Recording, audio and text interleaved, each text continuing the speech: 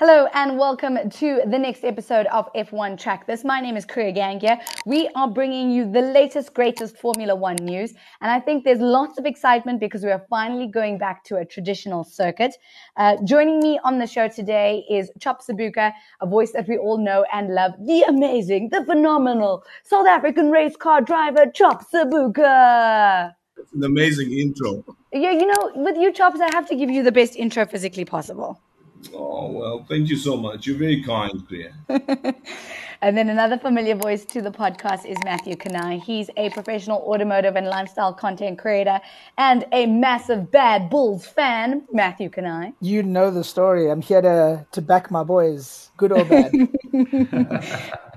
And then a brand new voice and a guest on the show today is Michael Pashut. He's the owner and founder of the online vehicle platform Change Cars and is one of the hosts of All Things Motoring on Ignition TV. Michael, it is great to have you on the show today. Kriya, thank you to you and your team for the opportunity. It's an absolute privilege. I'm a huge Formula One fan, and the opportunity to talk about Formula One just excites me to the core. Can't wait. All right, let's get straight into it. And Matthew, this one is for you because I know you're going to have a great opinion about it. It's McLaren signing Rob Marshall from Red Bull as their new technical chief.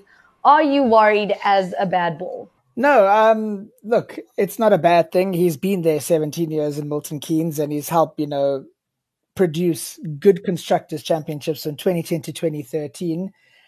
It's not a bad thing.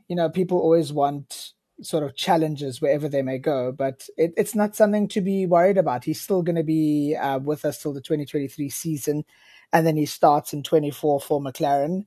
And again, look, it's not bad. So to give people a much more broader understanding, he was part of the powertrains division. So he was responsible for helping all things engine. And with Red Bull switching to Ford powertrains or Ford Motorsport powertrains in 2026, it obviously just brings the tenure of Honda Power. Honda Power is obviously going to Aston Martin, and that's okay because we've blueprinted it and perfected it. So we still have all the IP for it. So it's okay. I mean, he served as chief designer and he helped a lot, especially from an engineering side. But his main role was heavily involved in powertrain. So that's something that McLaren could definitely use help in. They are Mercedes powered, but so is the Aston Martin, and that's doing phenomenally better. So, I mean, all the best for him, but nothing to be worried about because as we change to a new supplier, it's okay because then he'll just take his Honda knowledge to there. And that's why it's a fair pairing for him to leave. Okay, and this is only going to happen at the end of the 2023 season anyway, so we still got the rest of the year with him. You've still got it at least. Yeah, so I mean, he does have a wealth of knowledge, but like I said, he's pretty much dedicated to the Honda powertrain, and we've done so much with that engine. We've exploited it, and with Honda obviously departing and it being called Red Bull powertrains, we still have the fundamentals of great engineering and engine design. So it's obviously sad when someone leaves, but then again, in the sport, if you've been there for 17 years, and you've won constructors titles back to back, it's okay for some people to take up a new challenge, but also, like I said, he leaves and, we've got a new powertrain coming in. So it's fresh knowledge. He would have had to start from scratch again. And we have people inside the team because everyone has the best of the best. So it's one of those things. It's not really a sad thing really, because there's brilliant minds there. And obviously if he departs on good terms, like what Christian was saying, then it just brings an upward trend for competitiveness for everyone else. I love how you had a couple of humble brags in that statement. I just got to throw it in there, I got to let people know I'm a serious supporter, not a typical DTS. I've just watched it and this is the best team, so I shall support. Whilst you bring that up, Michael, you're an avid Formula One fan. You can literally go into the history of Formula One.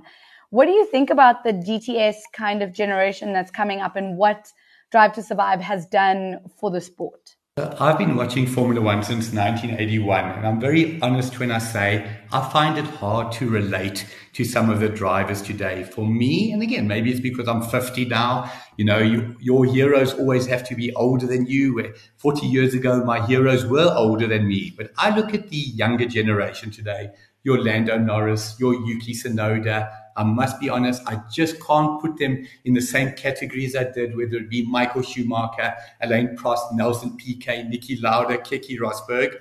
But there's no question, it's just a perception. There's an incredible generation that is coming through. My favorite of the new generation, without a doubt, is George Russell. I think he is the complete package. What is the feeling of the team towards George Russell?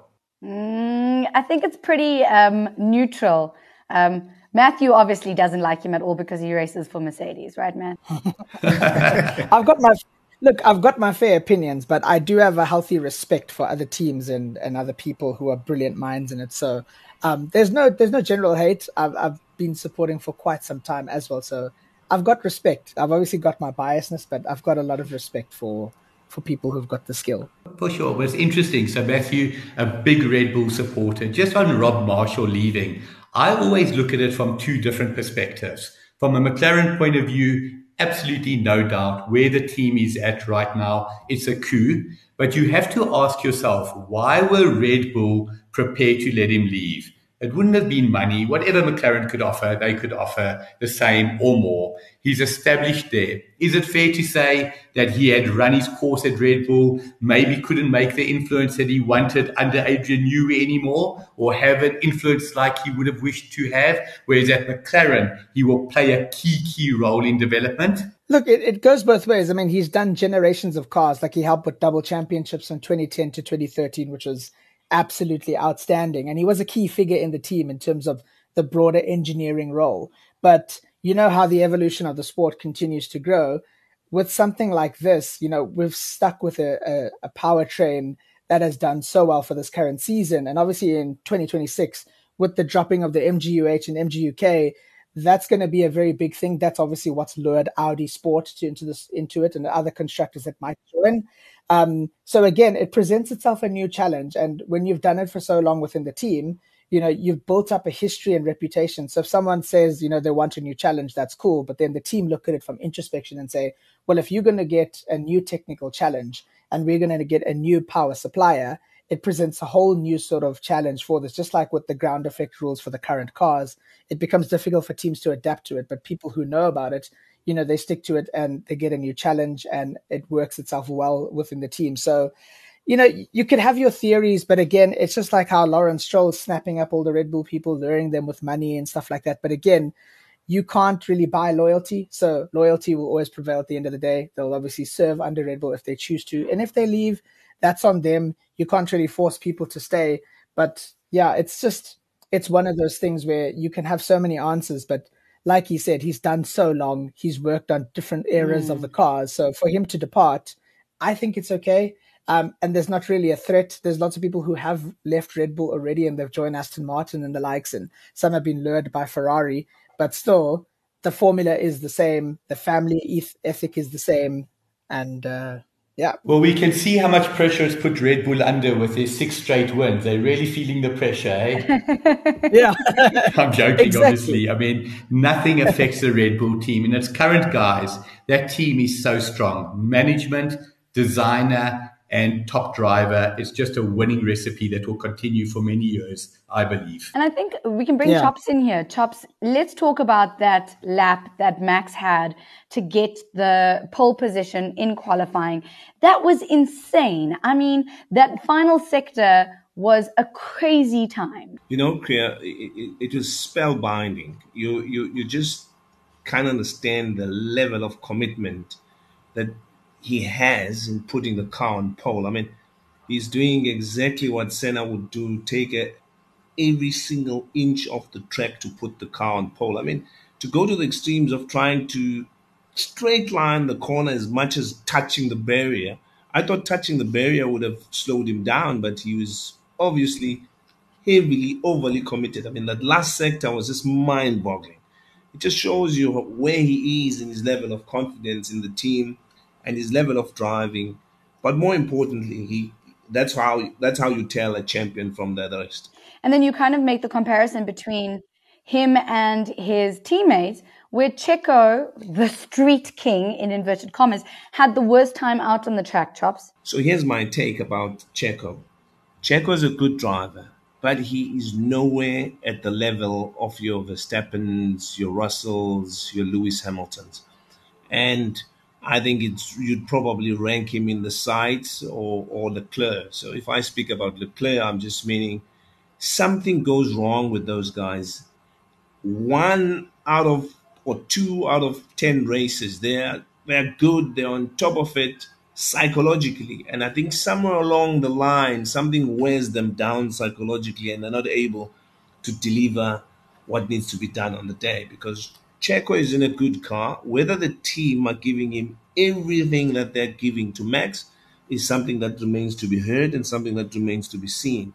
But in a nutshell, I just think Checo sort of fades away at some point in time and is not able to deliver according to what he's supposed to be. Look, I know Chop's from a technical point of view, he's hitting the nail on the head, but it was just one of those unfortunate weekends where he just didn't have it right together. There's so many things where you could say he was looking at the car, in the beginning, that was coming out of the pit lane, and it distracted him, and he carried on too much speed, and he hit it, and that took a hit in his confidence. It could have been the weather, but it was very disappointing from my point of view because that's obviously not the Sergio that we know. Yeah, exactly. But I do think, look, he does make his mistakes, and when he does, I think because he's such a driver that's put into the spotlight under Max, he's under a lot of scrutineering. So he does have the skill and he does have the talent. I think he's a lot better driver than T-Boy. I don't believe in George Russell at the moment. I feel like he could be better, and he's kind of been the thorn in the side to Lewis. I just personally think that George just has a lot more maturity in the team, and it can't always be about him, and he has to be a player. But yeah, Sergio's still a good, solid driver, and he's got the skill, he's got the right car. I just think, it just wasn't his weekend, and we're all expecting a lot more from him, but it just went downhill. And obviously, the plague of Monaco, it's a tough circuit to overtake and to get things right. And once you get one thing wrong at Monaco, that's unfortunately your demise. And that's how Ocon got his podium. He was just in luck.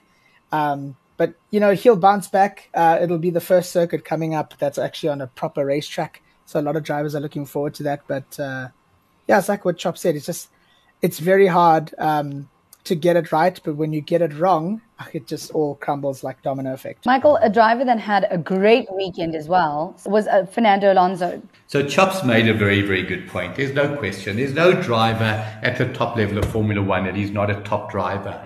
But Sergio Perez is not remotely in the same league as Max Verstappen or Lewis Hamilton at his prime. If you go back years and years and years, Rubens Barrichello on his day would have matched Michael Schumacher. David Coulthard on his day would have matched Mika Häkkinen. Gerhard Berger would have matched Ayrton Senna. But out of 10 weekends, week in, week out, Max will deliver. You have 8 brilliant weekends, 1 good weekend, and 1 average weekend. Out of 10 weekends, Sergio will deliver 5 out of 10 times, and the other 5 will be there or thereabouts. Talking about delivering, Fernando Alonso, 41 years old. The way he's delivering at the moment, I, funny enough, have never been a huge Alonso fan. I've always been a huge Alonso admirer. For many years, as we know, he hasn't won a race for 10 years, but for many years, he didn't have a car that was close to winning a race. At the moment, what he's doing with that Aston Martin, which no question is a very good car, is just absolutely sublime. You could not imagine that Max would be doing more in that car than Alonso is. Huge fan of what he's doing at the moment. Do you think, Chops, that they could have been a little bit more strategic? I feel like bringing him out on hards and then sending him out on inters was probably not the greatest idea that Aston Martin could have had. So I think, in fairness, it's always going to be at hindsight from our side. But the team are sometimes informed or misinformed by the same mechanical things they use or instruments to see what the weather is going to be doing. And at that point in time, they felt it might have just been pouring in the certain part of the circuit and not necessarily on the side of part of the circuit instead of just pouring right around the circuit. And they made the call, which have worked in his favor had it not poured right around the circuit. So it was one of those good calls when they made it, and it turned out not to be so good when it started raining all over the circuit. But you got to hand it to Alonso. He's still got the talent, he's got the skill, he's got the experience behind him to still not make mistakes going on hards in the weather like that changes all the time. Because remember, it's a street circuit, and the temperature variation is very different from a circuit, a normal conventional circuit. So the temperatures drop quite quickly on a street circuit. And the fact that he didn't crash the car under those circumstances is also amazing for a guy his age, and was right on chasing Max to the best ability he can. So in my opinion, no matter what Aston Martin did, if they did the same strategy as Red Bull, they were going to be beaten. They had to roll the dice. I personally think, in my opinion, it was a good decision to go onto the hards to start. I think the rain worked against Aston Martin on Sunday, but short of Max crashing or having a major mechanical problem, Aston Martin were always going to be coming second. The drive they delivered, the strategy was good. Rain at Monaco is just a monopoly. It's a roll of a dice, unfortunately. And as I said, in my opinion, unless Red Bull threw it away, Alonso was always coming second. If he had taken pole, though, possibly would have been a totally different story. Then it would have been the other way around. Red Bull would have been quicker, but because they were in front, Aston Martin could have controlled undercuts, overcuts, whatever they wanted. But a great race by Aston Martin. My prediction is in the next 4 races, Aston Martin will win a race. Mission 33 is a go. Matthew's definitely not going to share my optimism because he wants Red Bull to win 4 of the next 4. I get that. But I think Aston Martin is a very, very strong package all round. No, for sure. Look, I've got some stuff to weigh in on that. I mean, it was something that Alonso, it was the one that got away. And if we look at what happened, there was going to be a short shower and they didn't know how long the rain would be. So on the radio, he came on to say he's going to go for dry. So in the beginning, for those listening, Alonso was more than 24 seconds ahead of Russell and well over 30 of Ocon, Hamilton and Gasly. So the conditions he was experiencing as he came around to the pits in lap 54 would have been less wet than those of the cars behind him because the rain moved in a lot more quicker. So when he did make his stop on lap 54, he had made up more than 5 seconds on Verstappen on that one lap and 8 seconds behind him. So that number to remember is 8 seconds. So on lap 55, when the rain came down, Verstappen was struggling on worn slick tires and even hit the wall in Portier. And that was also like a hard stopping moment because you hardly see those kind of mistakes from him. And then Alonso, only then realizing how wet the track was, followed him to do the same. So behind on intermediates, Ocon, Hamilton, and Gasly all gained 7 or so seconds on the Red Bull in the middle sector. And Russell lost nearly 4 with those sort of conditions. So it was just touch and go for him if he had fitted inters on lap 54. But if you look at those games, it would suggest that, Hamilton's pace would have made up more than the 8-second difference before it come in. And he had driven Ocon and Gasly's place into that sort of section as well. So those sort of things played into it. So it was kind of like his experience coming into the gamble to him suggesting, yes, we should go for that tire, made the wrong call, came back in. So he was also trying to cover up for the guys behind him because in those conditions, the people behind him just closed up gap by gap. Yeah, I think it's also a risky one. Like you said, Matthew, when you're on that side of the track and the weather moves in that direction, it's very hard to tell depending, and it moved in really quickly, let's be serious, to make a call like that. And I think at the end of the day, the result was the best that he could have expected coming out of that Grand Prix. Speaking about someone that you said, Matthew, was super lucky, was Esteban Ocon making his way to the 3rd spot on the podium. Yeah, look, as the internet likes to call him, ST Bestie. Esteban just said, oh man, I've been so happy for him. And, if you've watched his journey coming from Force India and the Renault F1 team, he's been itching and dying. And for him to get his 3rd ever podium in his life in F1, it's a real joy for him. It boosts the morale of the team. And again, Esteban Ocon was just the case of right place, right time. He just slotted himself. He's been a consistent driver. He's been really good with Alpine. And for him to just, everyone's saying like, oh, he got lucky. He's an overrated driver. Esteban just did the work. He's one of those guys who is the worker bees. He's in the team. He puts his head down. He does it. And based on conditions, He just happened to slot in so well. He held the gap. Team strategy was on point. They looked at the conditions, the tires that people were using, and they knew their fight was with Hamilton and Russell because they were the threat. They wouldn't have had a chance to catch Alonso or Max. They knew that. They were a good 27 seconds ahead. But for him, they had to hold third. And if you watched him throughout the race, they were covering Hamilton, they were covering Russell. And even when it was touch and go with other drivers like Leclerc, they knew that's what they had to do. So Gasly coming in to pick up the rear and to defend Sainz from taking in his space, so splitting up the Ferraris. I think Ocon was just right place, right time. And to be honest, the way he drove to defend that's a well-deserved P3. Chops, you always say to me that it doesn't matter how much skill you have, you need a little bit of luck, right? Absolutely. You bring Charles Leclerc back onto the equation, or Carlos Sainz, the results would have been completely different. Hopefully, he wouldn't have crashed. Then it would have promoted Ocon forward again. But you got to give it to him. Whilst you're still driving a car underneath you, you still have to have the skill and the expertise to be able to withstand the pressure that comes with it. So you can't take away what he has done on the weekend and the brilliant drive under those conditions to score what he scored. But let's see now, as we get to the conventional circuits, who's who in the zoo. Well, let's actually move on to the conventional circuits because we're going to Spain, Circuit Barcelona, Catalonia, and it's kind of gone back to its original layout, Michael. Now, the last time that we used this track was in 2006, and Alonso is the only driver on the grid that has driven this original layout. Correct.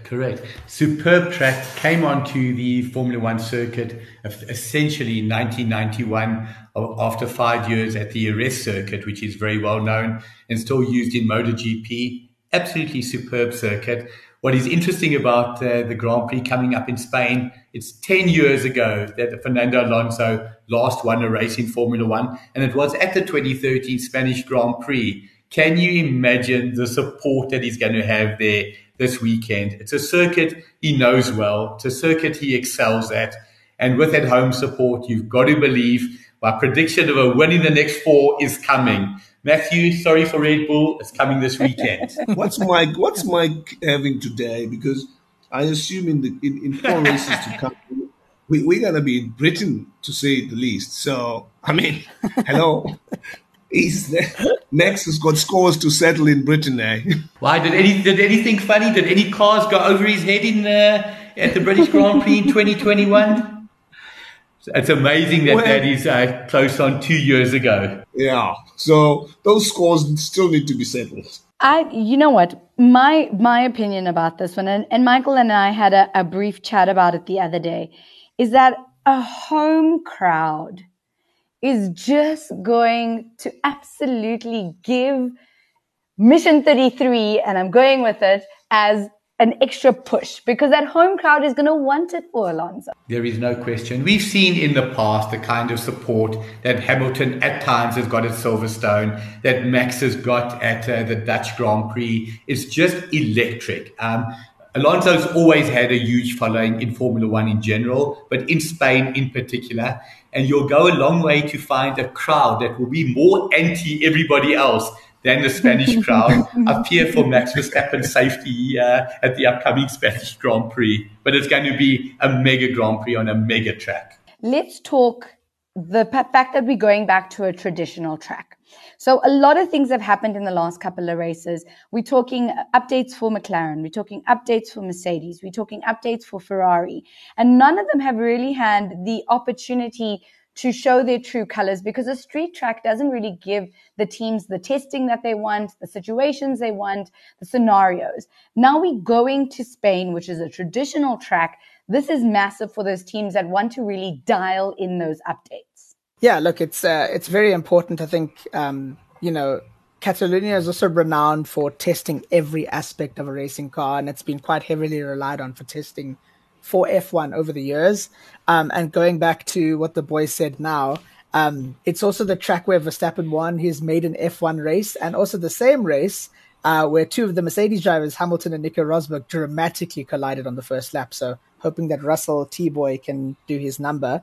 But it's a track where it demands a lot from the car. And, teams can really bring a lot of their upgrades. Again, all your extreme testing, whether it's aero, the high vis paint, any sort of significant change is done generally at the circuit. So teams can really dial it in.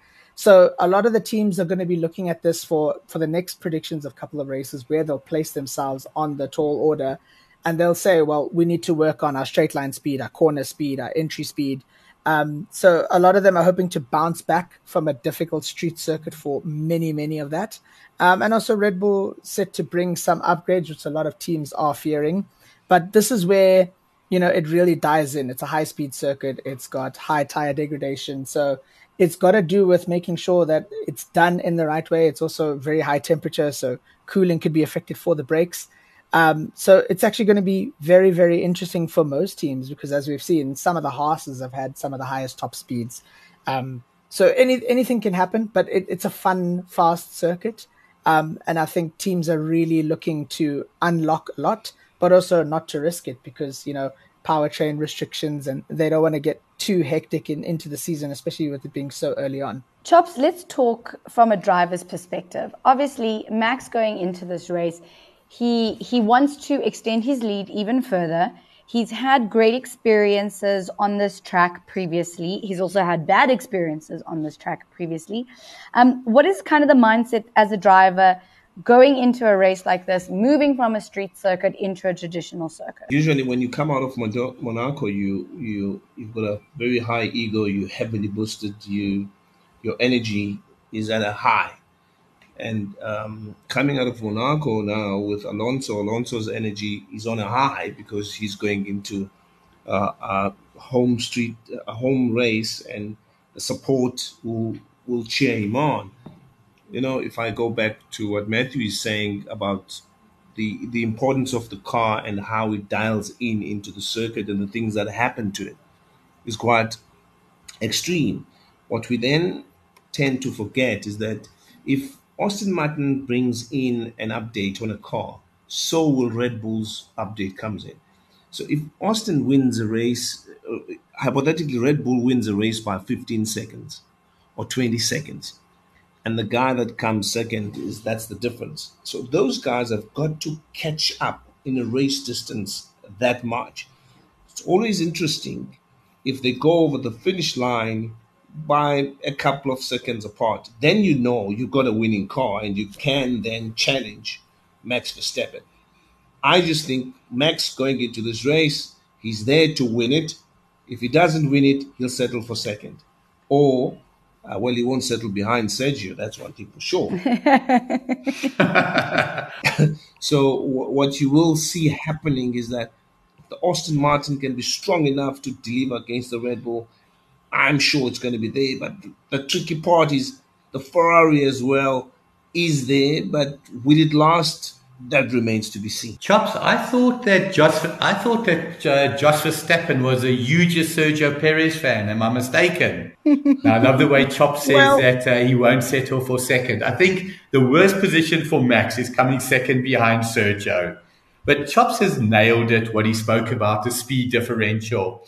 Wherever Red Bull is today ahead of the chasing pack, they are going to maintain that gap. Whether it's 3 tenths, 4 tenths, 5 tenths, circuit dependent, that gap is not going to change. For another team to catch up or win the race, like I'm predicting for Aston Martin, there's going to have to be a variable. That variable could be an unforeseen for Max at the start, during the race, in practice, etc., or rain. I don't know if you're aware, Kriya, they've predicted rain for Spain this weekend. That's really going to throw a spanner in the works. And you throw rain into the mix and you just have the be-all and end-all, in my opinion, of excitement. Monaco didn't quite deliver that. Unusual, but absolutely. In Spain, if it rains, they always say it rains in Spain, you're going to have some fun. Hopefully mainly on the plane. That was a movie reference, guys, from My Fair Lady. I'm so glad that you guys got it. Haven't watched that movie. Sorry, Kay. This evening, 7 o'clock, we're all watching it, Kriya. Have you guys never heard that? The rain in Spain falls mainly on the plain. I've heard it. I just don't know where it's from. I have indeed heard it. When you're 50, you've actually heard it twice. All right, let's talk predictions, because this is always my favorite part of the show. So Michael, I'm going to keep you for last because I feel like you're going to have a lot of opinions on everyone's predictions. Let's start with Chops. In no order of priority, I'd like to say we are going to see a Red Bull win here. We are going to see Ferrari second. And we're going to see the Aston Martin third. You know I'm going to push you for drivers, hey? You are going to push me for drivers. It's very obvious it's going to be Max, to be Leclerc, and it should be Alonso. Oh, interesting. Matthew? I'm sure you know how this is going to go. But look, I'm yet to see if these Mercedes upgrades are going to do well. Obviously, I'm so glad they got rid of that really, really dumb zero side pod. That just frustrated me how, that was letting the whole thing down. But either way, it'll be Max's race. I'm going to see him in P1, P2, Sergio, P3, Alonso, P4, I'm going to go with Lewis Hamilton, P5, George Russell, and then 6 and 7, I'm going to go with Charles and Carlos, mostly because they'll have another divorce fight on the radio. Unfortunately, from my wealth of knowledge, I'm going to put Lance Stroll at P8, Gasly 9, and Lando 10, mostly because Stroll is going to be the thorn in the side of Aston Martin. Alonso's obviously carrying that team very far, but I haven't seen, Lance perform as well. I don't think he's up to scratch with Fernando, and I think Lawrence very soon or midway throughout the season is going to have to make a decision to keep his son in or not, because if they want to become... I don't think he'll kick him out, but I will say that his dad will need to make a very tough decision, because if they want to fight with the Red Bulls, because technically 1 point behind the Aston Martins are the Mercedes now, so technically it's a Red Bull Aston fight.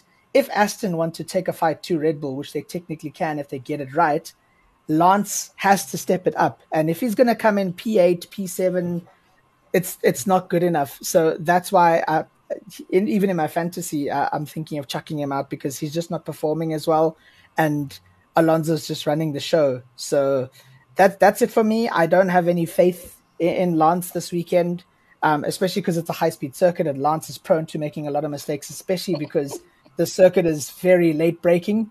So you've got those swooping corners that they've introduced. So a lot of the guys are going to be cheeky and they're going to force wide, especially in Max. Max loves to do the understeer into the corner and force the drivers out. That's what he did with Hamilton in 2021. We won't speak about that.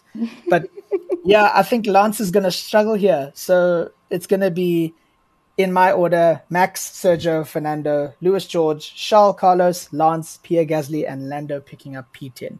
One question. If Daddy Stroll decides to get rid of Baby Stroll mid-season, who's going to replace him? Can I tell you? That's a good question. Who, Chops? No one, because he's not going to get rid of his son. Remember, Lance Stroll hasn't even left home yet, let alone left Daddy's employment. Now, listen, I must tell you, I personally have no issue with Lance at all. While he's definitely not top line, he's in the top 10 for me in terms of drivers on the current grid. I promise you, I really put him ahead of Norris. I put him ahead of De Vries, definitely Tsunoda. I'm not anti-Lance. But you're either going to think I'm Nostradamus or I'm an absolute idiot. And why I say I'm Nostradamus, if my prediction comes true for the top 3 this weekend, you'll say very left field and amazing. All right, let's hear I often believe things are meant to be. This is going to be a Spanish Grand Prix for the Spaniards. I'm going with Alonso first. And let me give you my order so you'll understand how I'm arriving at it. Alonso, Russell, Sainz, Verstappen, Leclerc, Hamilton, Checo, and Ocon. That is my top 8. And the reason I'm putting Red Bull so far down is there's going to be that incident that I predicted. Something's going to happen in practice at the start. It's a fast circuit. Yes, they will size their way through the field, but it's not going to be the same as at a truly fast circuit like Monza or Silverstone. It's Alonso's Grand Prix. That is my prediction, and I'm sticking with it. Oh, The crown belongs to interesting. Nomas if it works. Yeah, this is recording Nostradamus. I said, if it works, you'll say, man, the man is a visionary, or that man is an idiot. I'm going to go with the latter. It's not going to happen. I can tell you that right now. You know what? So I'm going to tell you guys my first conspiracy theory. So, because you know how much I love my conspiracy theories. So my first conspiracy theory is that Sebastian Vettel will make a return if Lance Stroll gets ousted from Aston Martin. Look, there's talks of that for sure. But remember, they also have Felipe Drugovich, who could replace Stroll. But like I was saying to you, if you guys just have a look at Lance's performance versus where Alonso is, if Lawrence wants to take that team to championship winning, which he can before the 2026 regulations, they have to find a driver who's going to play second ball, who's going to help. Because at the moment, Lance is incredibly useless, just doing what he's doing, crashing into people, doing this, getting helped out the car because he can't even get his wrists right. It's frustrating when you're an Aston fan. Everyone will know this, but they won't accept it. It's that Alonso is carrying the team. But in F1, like you were saying, the Red Bulls will crash? No, because Sergio knows his place and he has to carry the team for constructors. If you can't fight for Drivers' Championship, your role is to carry forward for constructors. And if you're letting the team down past P5, when your main driver is trying to hit P2, P3, then a decision will have to be made. I don't know if Sebastian will make it. There's talks of him being lured back to Red Bull for a technical role with Helmut Marko for driver development. So it'll obviously be someone who has to match Alonso, but at the same time has to match the pace to back off a Mercedes and a Ferrari, because the thorn in the side of Ferrari not getting their marriage together, that's helping Mercedes quite a bit. But to be honest, I don't see Lance, unless he picks his shoes up by August, I think he's going to be replaced, and Lawrence will have to make that decision whether it's blood or no blood. So Chops has made such an interesting observation about taking Aston Martin right to the top. They are in an absolute catch-22 right now. You need two top drivers to take the team right to the top. But when you've got Fernando Alonso as one of those drivers, unfortunately, you have to have somebody, like Chop said, who's willing to play second fiddle. Lance Stroll knows his place. Even in 2021, when Alonso was at Alpine, when he helped Esteban Ocon win the Hungarian Grand Prix, please believe me, he was not happy for the team. Alonso's happiest when the team is focused around him. That's why it never worked out at McLaren first time around. That's why it ended bad at Ferrari. Alonso and Vettel will be toxic. I don't disagree that there's a possibility, but Alonso and Vettel will be toxic at that team. What is your second conspiracy theory? Can't wait to hear it. So my second conspiracy theory, and I know Chops and Matthew on this one are going to say that I'm absolutely crazy, but I am mission 33, a go for this weekend in Spain. Alonso is going to win this Grand Prix. You and me together. I can't say you're crazy. I really can't say you're crazy. But what I can say is that for Alonso to win in Spain, the Red Bull or Max must be off performance. Because we haven't, and I'm telling you this just for interest's sake, we haven't seen the true performance of that Red Bull. That Red Bull is playing around with people. It's not really on. I mean, how do you justify two sectors? Max was down, wasn't really close to Alonso. And on that last sector, after hitting a barrier which should slow you, anything you hit going forward pulls you back.